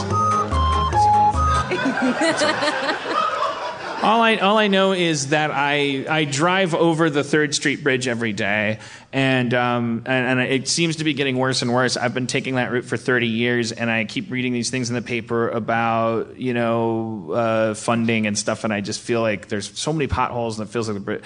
I just and I see other things about infrastructure in other parts of the country. I don't want to be one of those cities where people don't say, hey, I want my bridge traversable. So I called. Yeah, we don't want a situation like Minnesota, because we're so much better than that. Yeah, fuck this fucking pieces of shit. So let me take I can't believe you knew you just could tell from my voice that I would bite on the anti-Minnesotan. Yeah, I totally did. And so what I'm going to do is I'm going to take down your concern. I'm going to route it to the appropriate offices. I'm going to talk to our legislative aide on infrastructure. Okay, but is this like the runaround? What are you doing to me here? I don't know what. This is me. Can I call back later? And every time I have a bridge concern, if I call back every day. Time. So do I have to change my voice to be taken seriously, or if I continue to be concerned about the bridge every time you answer the phone, will you eventually file a restraining order against me? I don't believe that members of Congress can file restraining orders against. Are you a member of Congress? Well, not me specifically. Are you going to call me every day? Aren't you going to be working there for a while? I mean, like, we rotate. Like, it's not just me on the phone. What's your name? If you want to hang out with me specifically. Sorry, what's your name? Sandy. Sandy, I'm Dan. I'm Caitlin. Sorry, no. I live in Brooklyn by the 3rd Street Bridge.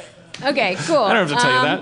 No, that's really great. So I do have to take down the concern because it's a big one. It's a big thing to get going. So I can't just do it by myself. Okay. And I'm not giving you a runaround. Okay. I want to make sure that the concern is noticed, logged, and we know when it came in, and then we can talk about because we're having a meeting next week about the bridge. You're having a meeting? Yeah, we're going to be doing a town meeting. Shit, Martha. About the bridge. Yeah. Where's the notepad? Dan, are you pretending to be Caitlin again and bothering your congressman? I gotta write down a meeting. I pay your rent. Get me a notepad. Motherfucker. So there's a meeting. I like to participate. I want a divorce. Excuse me for a second. Phone down, but then you just hear fucked up shit. Yeah. Fucked up shit. I'm not gonna do it because it'll be trivializing, but I'm just saying, like, as a writer, I'm saying, like, you hear fucked up shit. Like, you hear, like, the dog's barking, and then you hear, like, somebody, like, whimpering, and, like, and they're like thuds. Yeah. Okay. Okay, hey, tell me more about this meeting. I want to be involved in democracy. Where am I going? Why am I doing that? Why am I doing that? I mean, I'm gonna hang up. I'm gonna hang up and become myself again. This isn't fair to anyone. Somebody call the police. No, Somebody call the police. Shut up. Call 911. You get in the food hut. Whatever that means. Oh my God, my face. What happened to my face? It's you get in the food hut. It's the title of the indie movie that will be made about your experience if you're lucky. Click. Okay. That's what they like that. They like human tragedy. Thank you for that nice applause for domestic abuse. That was very nice. Well, of that's all the of part you. I didn't want to make a cartoon about. Yeah, but I thought like if it was like a Rear Window thing where you're like, oh my God, there's a murder. All right, but anyways. And then as like a sad legislative aide, I have to like try to figure out what the hell happened. It'll be good. But can I suffice it to say, if you do, and there's a million apps and it's a Google away, like this idea of calling your congressperson, there's pretty much no chance of having the experience that you have if you were to call Fry's Electronics or the DMV or your own dentist. The people on the other end of the phone are like they're passionate about politics. Their job is to pick up that phone. Yeah. You're going to get through it. It's okay to maybe even kind of only maybe be figuring out what the fuck your problem is. Like a little bit, right? You'd recommend not doing that, not using it as a therapy session, but at the same time, I think the thing that keeps me in line is this fear of I'm just going to feel stupid.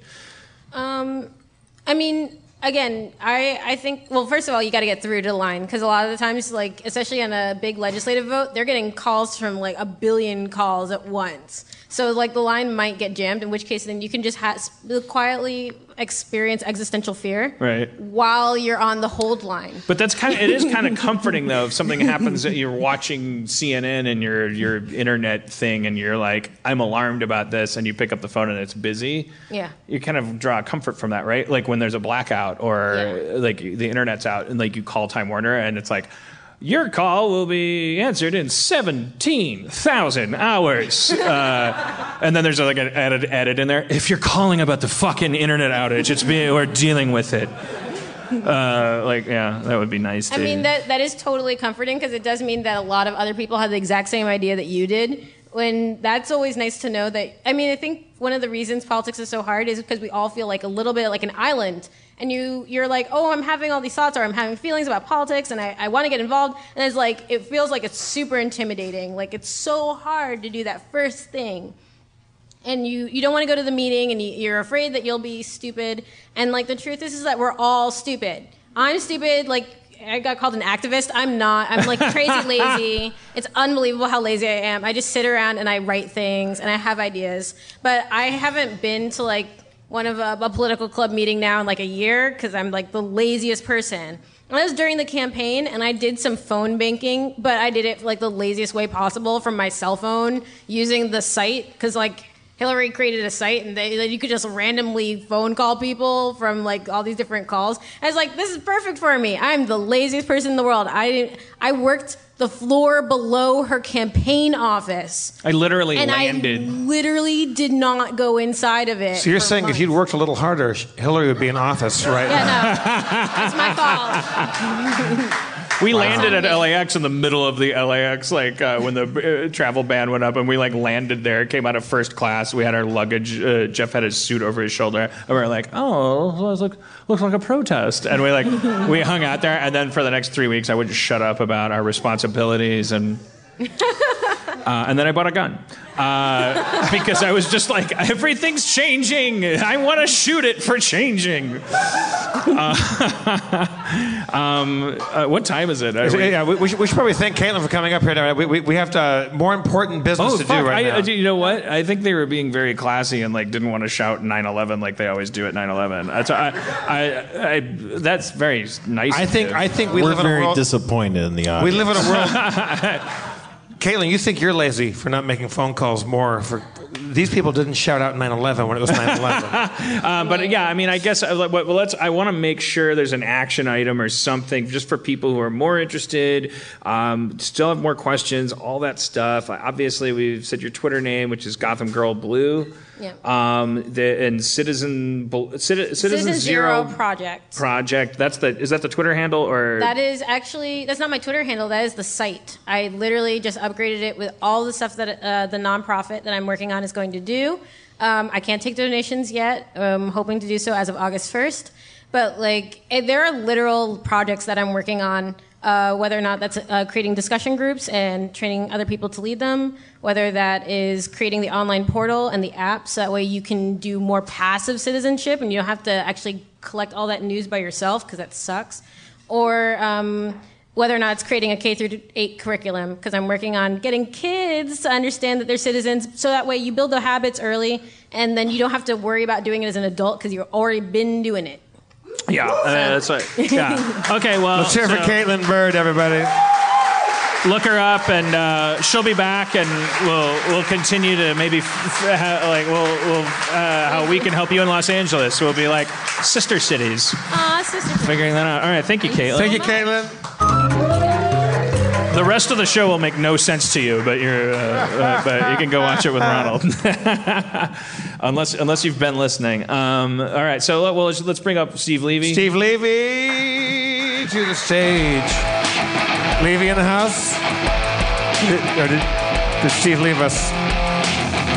Steve Levy. Oh. Steve Levy is upstairs doing lines off another guy's wiener. Don't you leave me.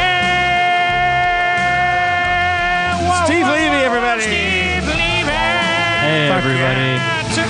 Sorry, Church was telling me a fascinating story. Steve Arrivey. Say what? No, Church was telling me a fascinating story backstage, and I... About what? Just personal stuff. In a more primitive society, that would be a huge like you came on stage and said like, yeah, your girlfriend was off stage telling me some shit I can't talk about. Well, I don't want to. You don't want to cause no trouble. This is not a forum to disclose anyone's stories. Don't necessarily. I don't know. Yeah. All right. What's going on? Well, I mean, we can't tell you. All right. I got a little educated. I think the most important thing I learned is that it is that membrane. Like, I'm bad on the phone, man. Like, I tell people to call their congresspeople at the drop of a fucking hat, and I stand before you naked and trembling at the prospect of We've been on a lot phone. of phone calls together, and I gotta say, some of them, you're really great. Others, not so great. What is the difference, do you think? How much attention you're paying and how much you actually care about what we're talking about, maybe? Right, so a bad phone call would be one in which, like, everybody wants something from me, and I don't know why I'm on the call. I don't know. Sometimes you turn those around and it's like you're a hero. But I can't. I want to make you name examples so bad, but it'll only hurt me. And you just have this luxury. You're like Varys in Game of Thrones. I don't know who that is. Look it up. Yeah, all right. You'll be very I don't watch flattered. Game of Thrones. You guys can all boo me. It's cool.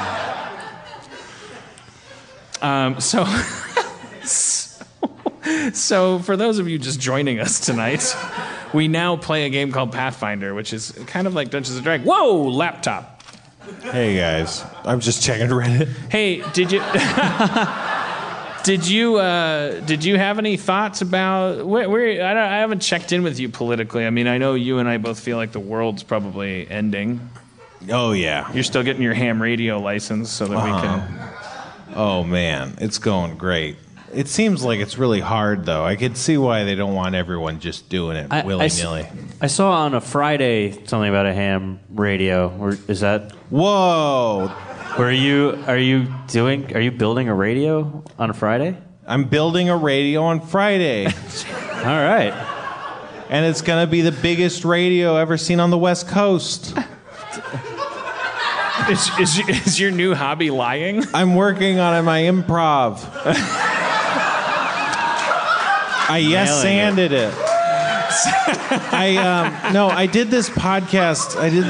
It's called a UCB radio. I did this podcast on Saturday, and I really just feel like I shit the bed, and so like I just want to die. It's just, oh man, I just am feeling the worst. Really? Yeah, and everyone should download it and not listen it, so everyone thinks, oh wow, it really performed really well. But then don't listen to it, because otherwise you won't even be able to be honest about, What did you think hating you it. did? What are you most embarrassed about? I feel like I'm mechanically bad at talking. Like, if there were a race of talking, I would lose. Like, I would be like a fat person at talking. Like you talk a lot, I do, but so as a result, Are you calling him fat? No, he's calling me- he's the calling me Usain skinniest- Bolt. He's the marathon man of talking. Yeah. Well, Malcolm Gladwell, 10,000 hours. It's like you've had a lot of practice at talking, but I feel like I probably just don't talk very much, and I'm bad at it as a result. Well, I don't perceive it that way. Well, I'm just saying that, what? Thank you so much. Say what, madam? What was that?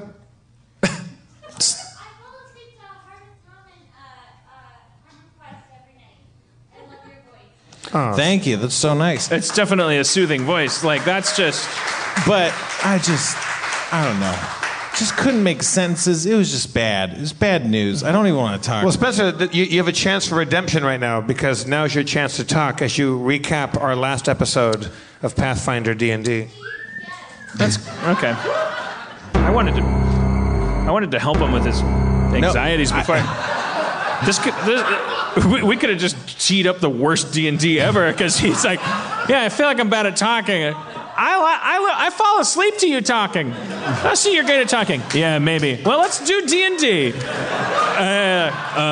You're in a forest. Fuck. You come upon me and a rope. I'm in the middle of something. I don't know. I'm not saying you did anything wrong. I'm just saying, I was worried about. I wanted to put a pin in it, or not put a pin in it. Acupuncture pin. I'm fine. Do you think acupuncturists have when they say put a pin in it? Do you think they get confused? I could do stand up. Stand up. That's a stand up. No, that's one do joke. You think acupuncturists get confused? Like, why do you mean? Why do people keep talking about putting a pin in it? That means deal with it right now. When you tell them to put a pin in, they're always finishing the task right then. They're like, like an acupuncturist comes to your book club and goes like, well, I think we should have a policy for which books we choose. Well, let's put a pin in that. I'm trying to. Putting a pin right now. Where was this at the top I'm of lighting the it show? on fire. You're only 4.5 minutes away from a set.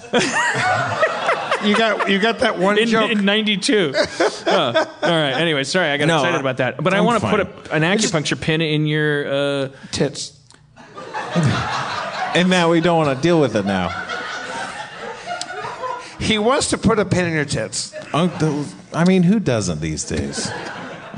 Well, it's fine. I just wanted to express that because, you know, it might come out on the internet sometimes that I was on a podcast, and I don't want anyone to listen to it, but I do want them to download it. What I admire about you, and I think a lot of our audience would agree with me, is that when you talk, you call your shots, and it's usually very accurate. I was bad. I agree with that in a general sense on my best times, but I was just off my game. It's like, you know, it's just sometimes you have a bad day. Yeah. You know, it was just bad. But now I'm just sitting in it. I'm like, man, really just fucked up. I went on Kumail and Emily's podcast once, and I was so fucking happy because all they wanted to do was talk about video games because that's what the whole podcast was about. Oh, yeah. I was so excited just to talk about video games. I walked out of there so happy, and then like I read 2 tweets. Right. Like no one's gonna like tweet and go like that was fine. Like it was the 2 guys that were like, don't let Harmon explain computer science ever again. He doesn't get it. That's not like he tried like I'm always like wrong about shit. I feel awful and I want to go into a cave and like eat my own leg. Yeah. It's not. I don't. Dan, eating doesn't solve all your problems. But unless you eat your own body, then it solves itself. It solves. That's true. Yeah. It's kind of like weight loss. If you could turn your own body into poop, you'd lose weight. You could poop your own leg. Eat your own leg. If you and then poop your own leg, you're like, wow, I weighed 15 pounds less than I did before I ate my leg. But a smart person would say, yes, but you just cut your ability to exercise in half. And you're going to regret that. You're going to be sitting there and you're going to be eating. You're not going to be able to eat much anymore, and you're going to slowly die. So what I'm saying to you is, I get it. Just keep hanging out with me, and you'll always look better. Yeah. Last time on Harmon Time, what happened? You guys had just finished the fight, and you beat the ghost. No, you beat the demon, freeing the ghost, and it took you to the graveyard. You discovered that in place of Archer Fell's corpse was the corpse of a rotting dog. It was fucked up. And then you left. You went to Dairy Hill and met with Rhonda, who took you to meet the other farmer, Manil, because it seemed that the farmers were dealing with some ripped, murdered cows. And Manil was being weird for a while, but Diarrhea Jr. unleashed the snacks, and it seemed to be winning him over, and that's where we left it. In Manil's farmhouse. Yeah. See, even that terrible showing was much better than anything I did. Yeah, that might have been largely our fault. No, I'm saying that if you called that good, what I did on that podcast was bad. All you're making me do is want to listen to this podcast more than I would have already. Right. Well, do that. This sounds like you're just pumping up the show. Like you're trying to like. I just want people to go, well, at least he knew. It's a good point. I mean, that's what propels me. Yeah. Right. I'm like, yeah, at least he knew. At least he knew. You can't shoot me through a hole I self-inflicted. Right. You missed again. They never get it. Right. They're like, bang, bang, bang. They're like, what's that hole? I'll shoot at it. You're like, that hurts too. Shot myself there an hour ago, you fucking plebe. On the sheet. I don't know. I do that with menus I know, too. I Cody like busted me today. I had already it's ordered, fun. and I was just like, and it's just like, there, you ordered. Put the menu down. I'm uncomfortable in life. You know what, DJ? You're all right. And he starts taking the snacks out of your hands. You are you enjoying those snacks, Donovan? Oh, yeah. You know, you're a lot cooler than that guy, Fell. Yeah, that Tom, he's a real piece of shit. You know, his cows, they suck. All he did, you know, he's a bad farmer. All the farm crops he was doing, he was just trying to feed his cows with them. He put all your eggs in one basket. That's how it happens. I'll go one step further. I'd say he's a bad father. He'd let his son get killed. Or I'll go one step further. I'll say I wish that someone would go to his house, light his house on fire, maybe put it out, beat him up, maybe throw a rock at his wife, punch his kid. Donovan, we're one step ahead of you as always. What are you talking about? Not only did we go to his house once, we fucked his house up twice. Oh, Jesus. Go knock on his front door. You can't. It's on fire in his front room right now. This is what democracy looks like. You have a vision of what the world should look like when you're living in it. We already did it. We're good representatives of your church. Right. So why don't you reward us with some good old-fashioned information?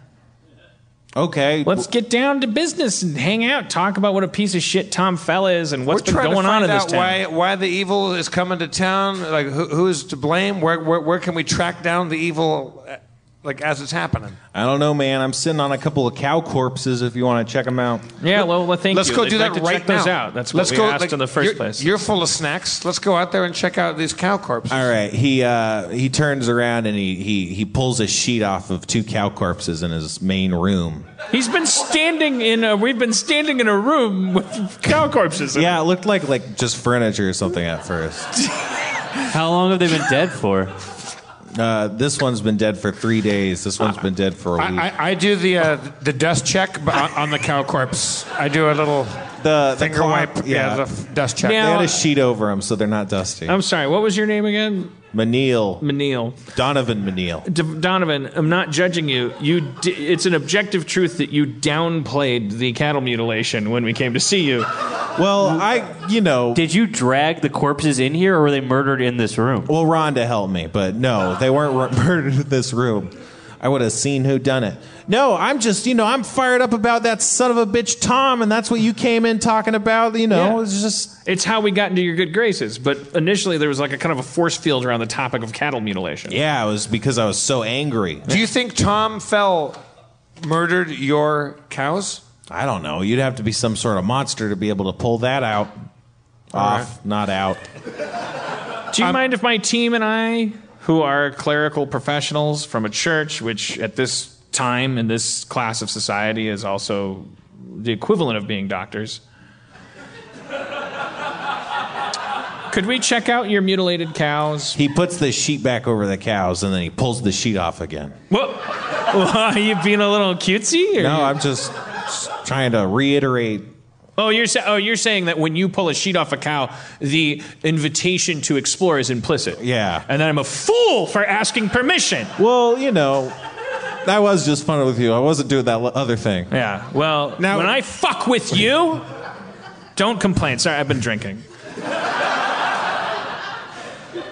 I'm assuming my spell of handle animal won't work on dead cows, probably, right? No. All right. Well, no. Diarrhea. Examine the cows. Get in there. Okay. I use my knowledge of nature on the cows to see. What's your bonus there? 9. All right. This cow's still alive. Oh, I use handle animal and I try to convene with the animal to communicate with this animal and find out what happens. It won't move. I have this.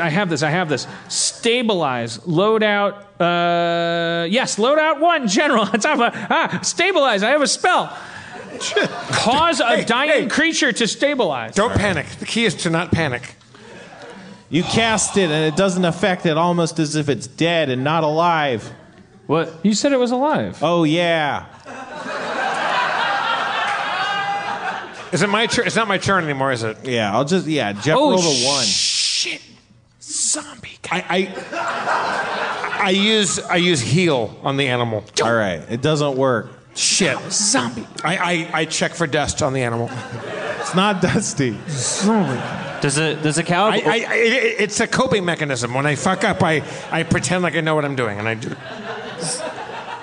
Zombie. I also sharpen a pencil. I do things that make it look like I know. Does a cow have open wounds? Yeah, the cow looks like it has these big like slash marks, like from a big creature. Can I claw marks. Can I use my magnifying lens to look closer at the wounds? Yeah. It's a zombie cow. It's an undead cow. You see that the cow's clearly dead. But alive. But not alive. Was it like? Wait a minute. You said it was kind of alive. Yeah, I did say that. So undead. Well, when Jeff looked at it, he thought it was alive. Oh, because he rolled that low. Yeah. Oh, so I'm just an idiot. Yeah, it's a weird thing to. I rolled so low, I thought a dead thing was alive. Oh man! And he's the smartest of all three of us. Why don't we just open up a restaurant? Stop being fucking church people. Can I determine whether it's like claws or a weapon that? Yeah, they look like big claws, big five-clawed claws. You know, like a claw. Oh, it looks like a monster of some kind murdered these cows. Monster of some kind. Never studied. Knowledge.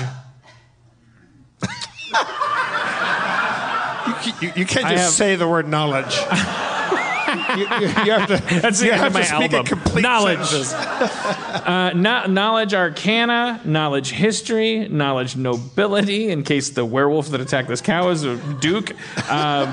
Knowledge planes, because it's happening on a plane. Knowledge religion. I mean, I'm running through the gambit. I have really nothing in all of them. They're just checked off because I'm a cleric. Mm-hmm. Oh, you don't have any of those? Well, it doesn't. I mean, I have them all checked off. Yeah. Knowledge religion is 2. Okay. Well, we could try that one. Yeah. You're going to find out if this cow is religious. This cow is Mormon. That's fantastic. It just seems like some sort of otherworldly creature. You can't really see you don't know what it is, like whether it's like a werewolf or like a demon or whatever. You don't know what it is, but it's definitely some sort of big monster rather than like a natural beast. But it looks like the same monster killed both of these cows. Yeah, it's consistent. And one was 7 days ago and one was 3 days ago. Right. Looks like there's a monster roaming the land. Well, look. If I'm doing the math right, 7 to 3, maybe it's every 4 days, and because this was 3 days ago, in the next day maybe another cow will be murdered. How often, Farmer Menil, does this take place? Every 4 days, about? Well, it's been speeding up. It was happening like once every month or so, but then, these past 2 have been like once every 2 weeks and then more than once a week. And so the now we're out creature of is cows. gaining strength and confidence. What if we I pull Diarrhea and Carlos aside.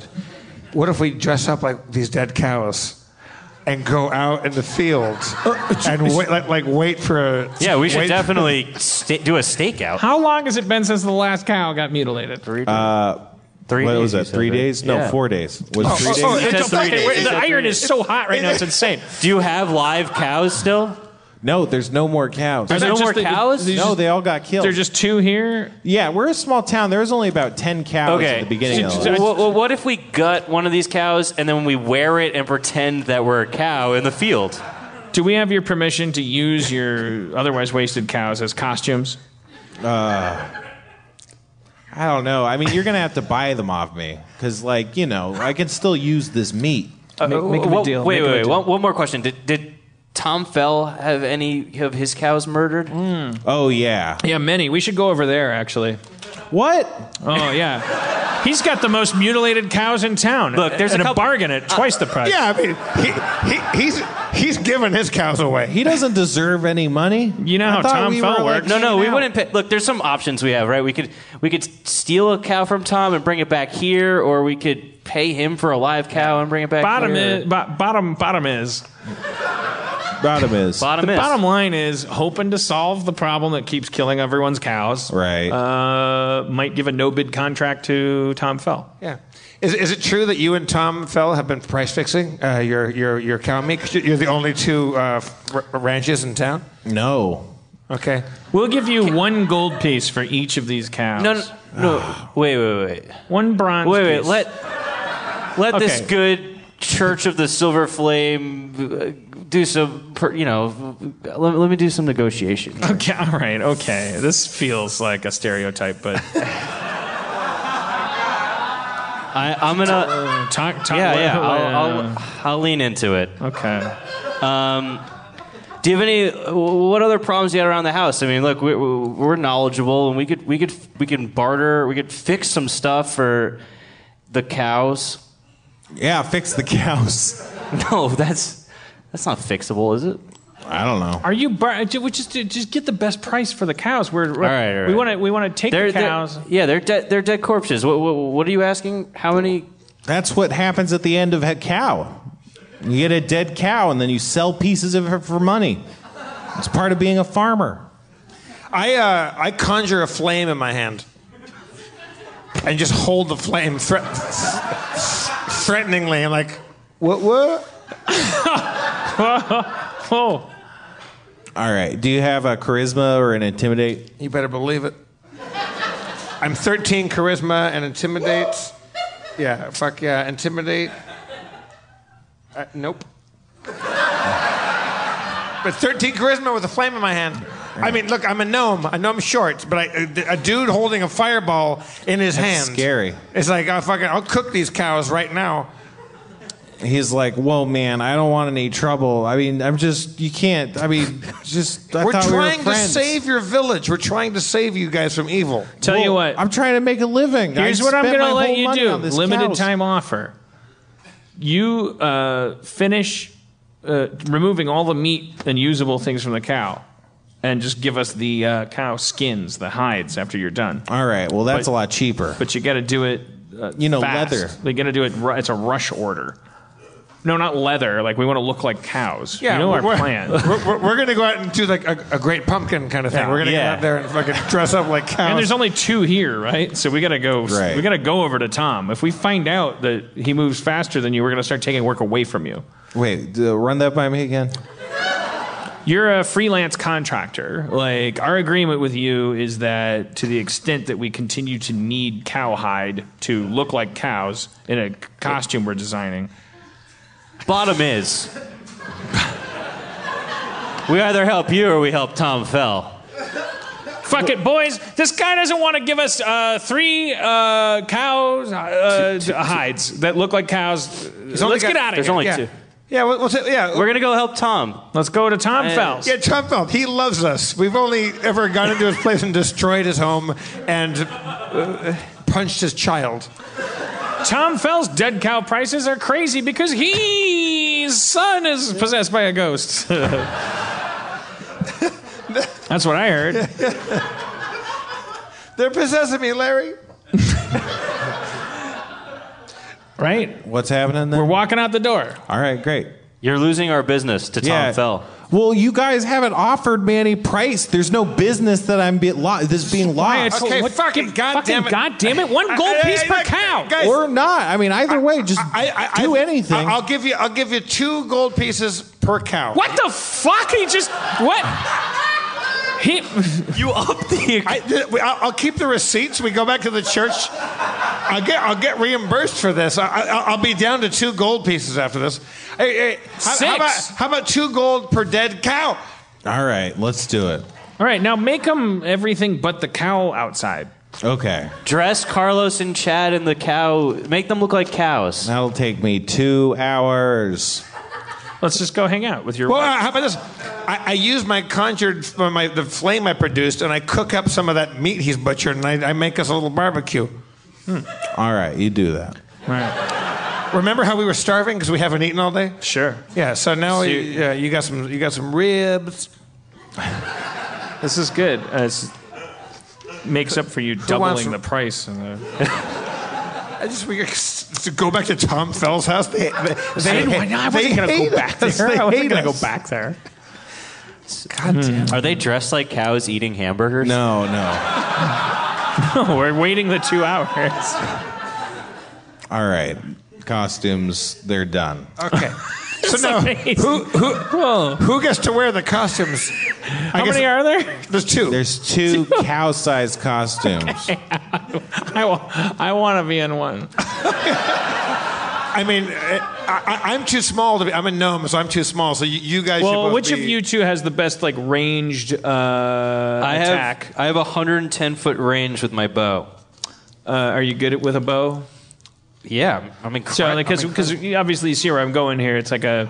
I have a range of. I mean, you guys are big enough to look like cows. I'm a gnome. I won't look like a full cow. I think that what should happen is, look, I'll do the cow. I'll look like a cow with you. But if this creature comes when it comes, Jeff should light a ring of fire and entrap it in our little ring so we could square off with it. Okay, yeah. I mean, I've also got a ranged bow of 100 feet with piercing, and I can shoot firebolts. I can light this monster up with fire. Great. So you're going to stay back and watch over the perimeter. I'm going to hide gnome-like in a haystack nearby. You guys are going to look like just two regular workaday cows. Okay. Minding their biz. Maybe they look a little worse for wear. I don't think this thing's picky, whatever it is. Yeah. Right. Yeah. He's going to see two cows moving about and go, oh, easy pickings. What time is it in the day? Well, it's been 2 hours, so it's like 1 p.m. Okay. All right. Well, why don't we... We're well fed. You guys go put your cow costume on. Let's work on your cow movements. Yeah, let's practice we should have a training montage where we learn to act like cows. What time? It's in the way that you moose it. Does this thing come at night? Moose it. What? Does the creature come at night? Yeah, the attacks have happened at night. I could have answered that. All right, let's go learn to move like cows somewhere in the backyard. Okay. Does it feel like it's working? Who's watching? I'm watching. You guys, more bovine. More bovine. Do they move one back foot and one front foot at the same time? Is it like? I think it's contrapedal. I think they go like I think exactly like one forward on the front, one forward on the back. Other side. That was the whole point of.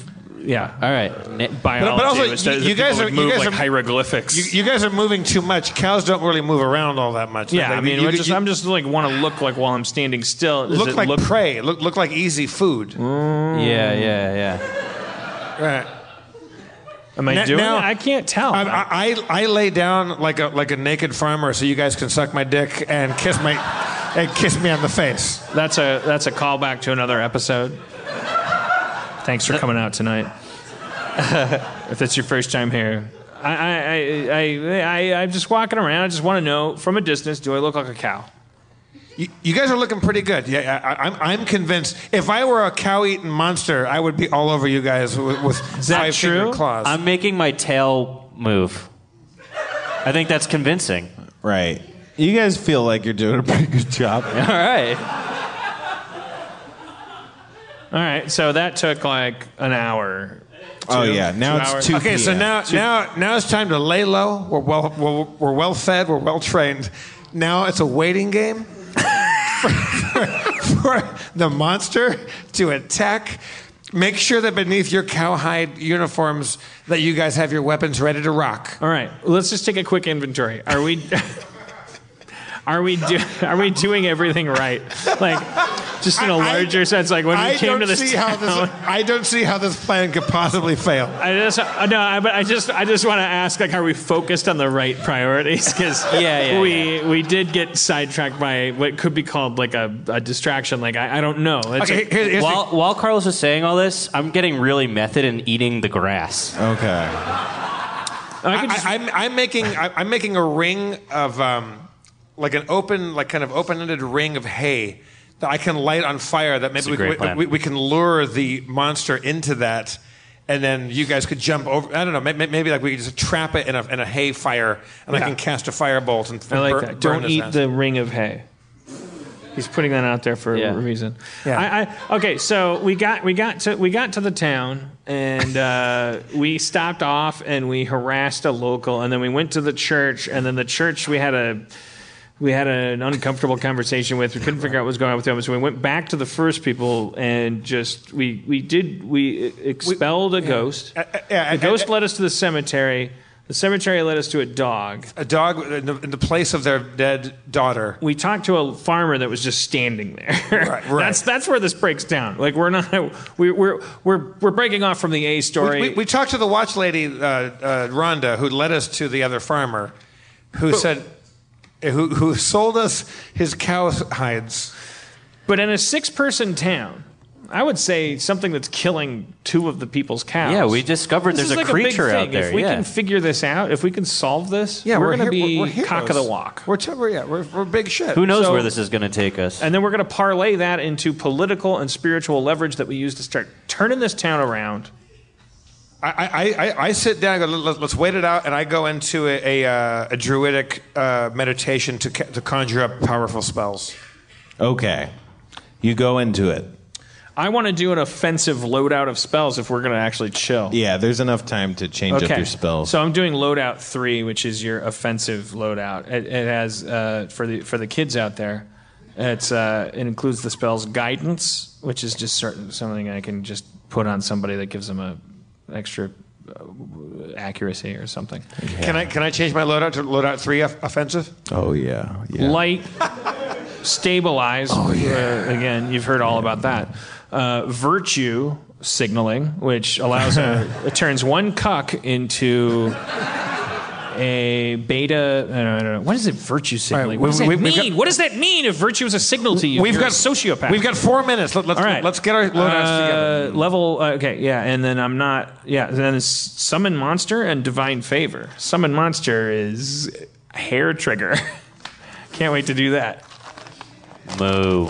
Oh, can you summon a cow? Well, who cares? What? It's fine. Oh, yeah. Well, I wouldn't. I mean, I'm not trying to give you guys the answers. I mean, not that that's the answer. So, just a summary of your preparations. Where is this going to go down? In which farm? Which area? The Menil's farm. Outside Donovan Menil's farm. Okay, so just the cow place where cows would be, and then you put a circle of hay. Right, and I hide among and the hay stack. Yes, to hide in. And these two are dressed as cows in cow form, being pretty lifelike cow. Eating the grass, I heard. Even. Yeah. What? Anything else? Is that anything else you guys are gonna do? We got our loadouts. We got our they spells. Changed their loadouts. Our spells ready to go. All right. Learn a loadout. Something.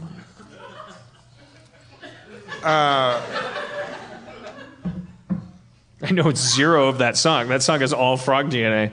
And you learn the spell right on. Is it like part of my spellcraft or craft, or not craft, but spellcraft? Is there anything I could do to kind of summon these demons, like kind of like bring them out into play?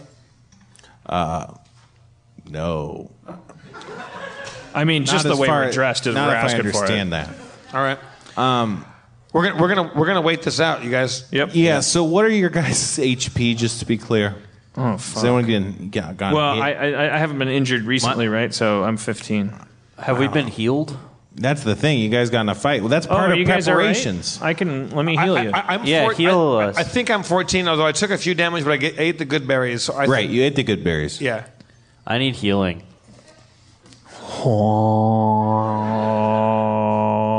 What kind of healing? The burst, the blast, or the spell? Channel energy. Okay. All right. It heals him for 10. Nice. I'm fully healed. Thank you. Silver Flame protects all. Moo. You're right. Good. So now we just find out if it's worthwhile doing this and wait for the demons to attack us. All right. Night falls on the first day. You hear something. It's the barest, slightest of rustling. Moo? It's coming from the north. Coming from north.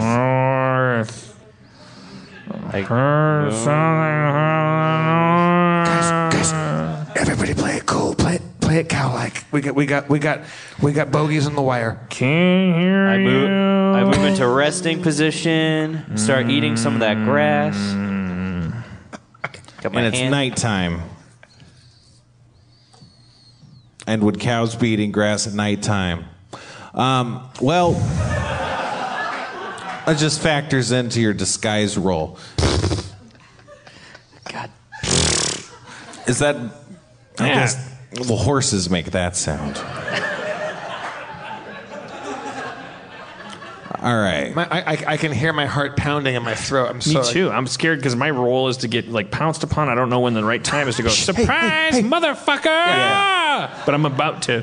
Okay? So the rustling stops as if the thing froze. Right? It's like it's being cautious, and then you hear it take a couple cautious steps forward. But it's still nowhere near you. It's still at least 30 feet away from your. Hold on. Are you actually speaking? Or? No. Okay. I'm making my tail move back and forth a little bit. Very clever. All right, this is... Okay. All right. I'm gonna fucking do it. Wait for it. What are you gonna do? Wait for it. Wait for it. Don't wait for it. All right, I wait. I take some steps north and continue mooing. Moo. All right. Yeah, it takes 2 steps backwards now. It's like being weirded out by you guys. Surprise, motherfucker! I fling off my cow costume and I cast the light. I cast a light spell. Okay.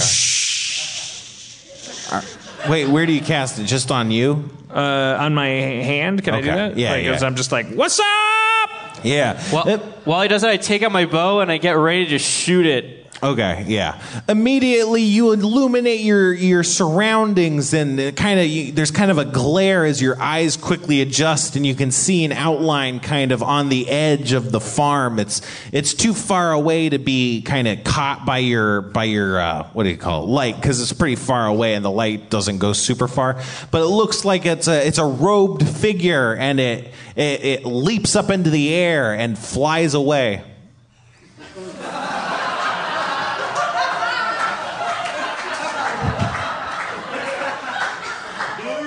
I fucking said wait for it. Let's get out. Let's get out. Come on. Let's get out. We run after it. We start running after the figure. All right. It's going towards the church building. Wait, is it flying? Oh, yeah. It flew. It's a flying creature.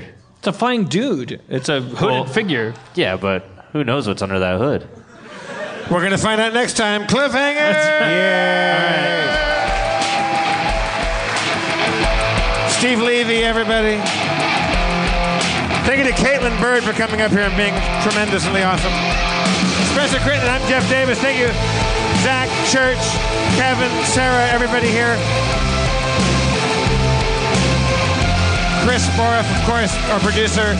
I'm your comptroller, Jeff Davis. Your mayor is Dan Harmon. Thank you so much. Drive fast. Take chances. Dress like cows. Wait for it.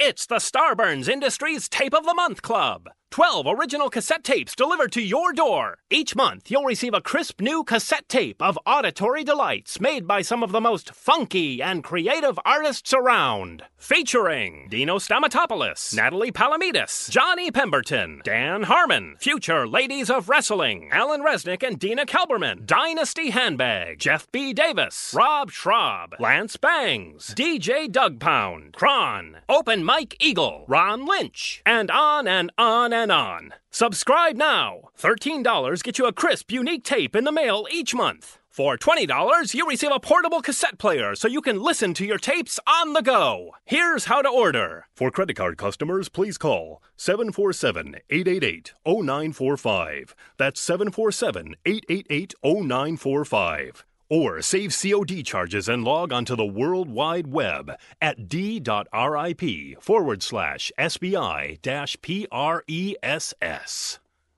It's a good deal.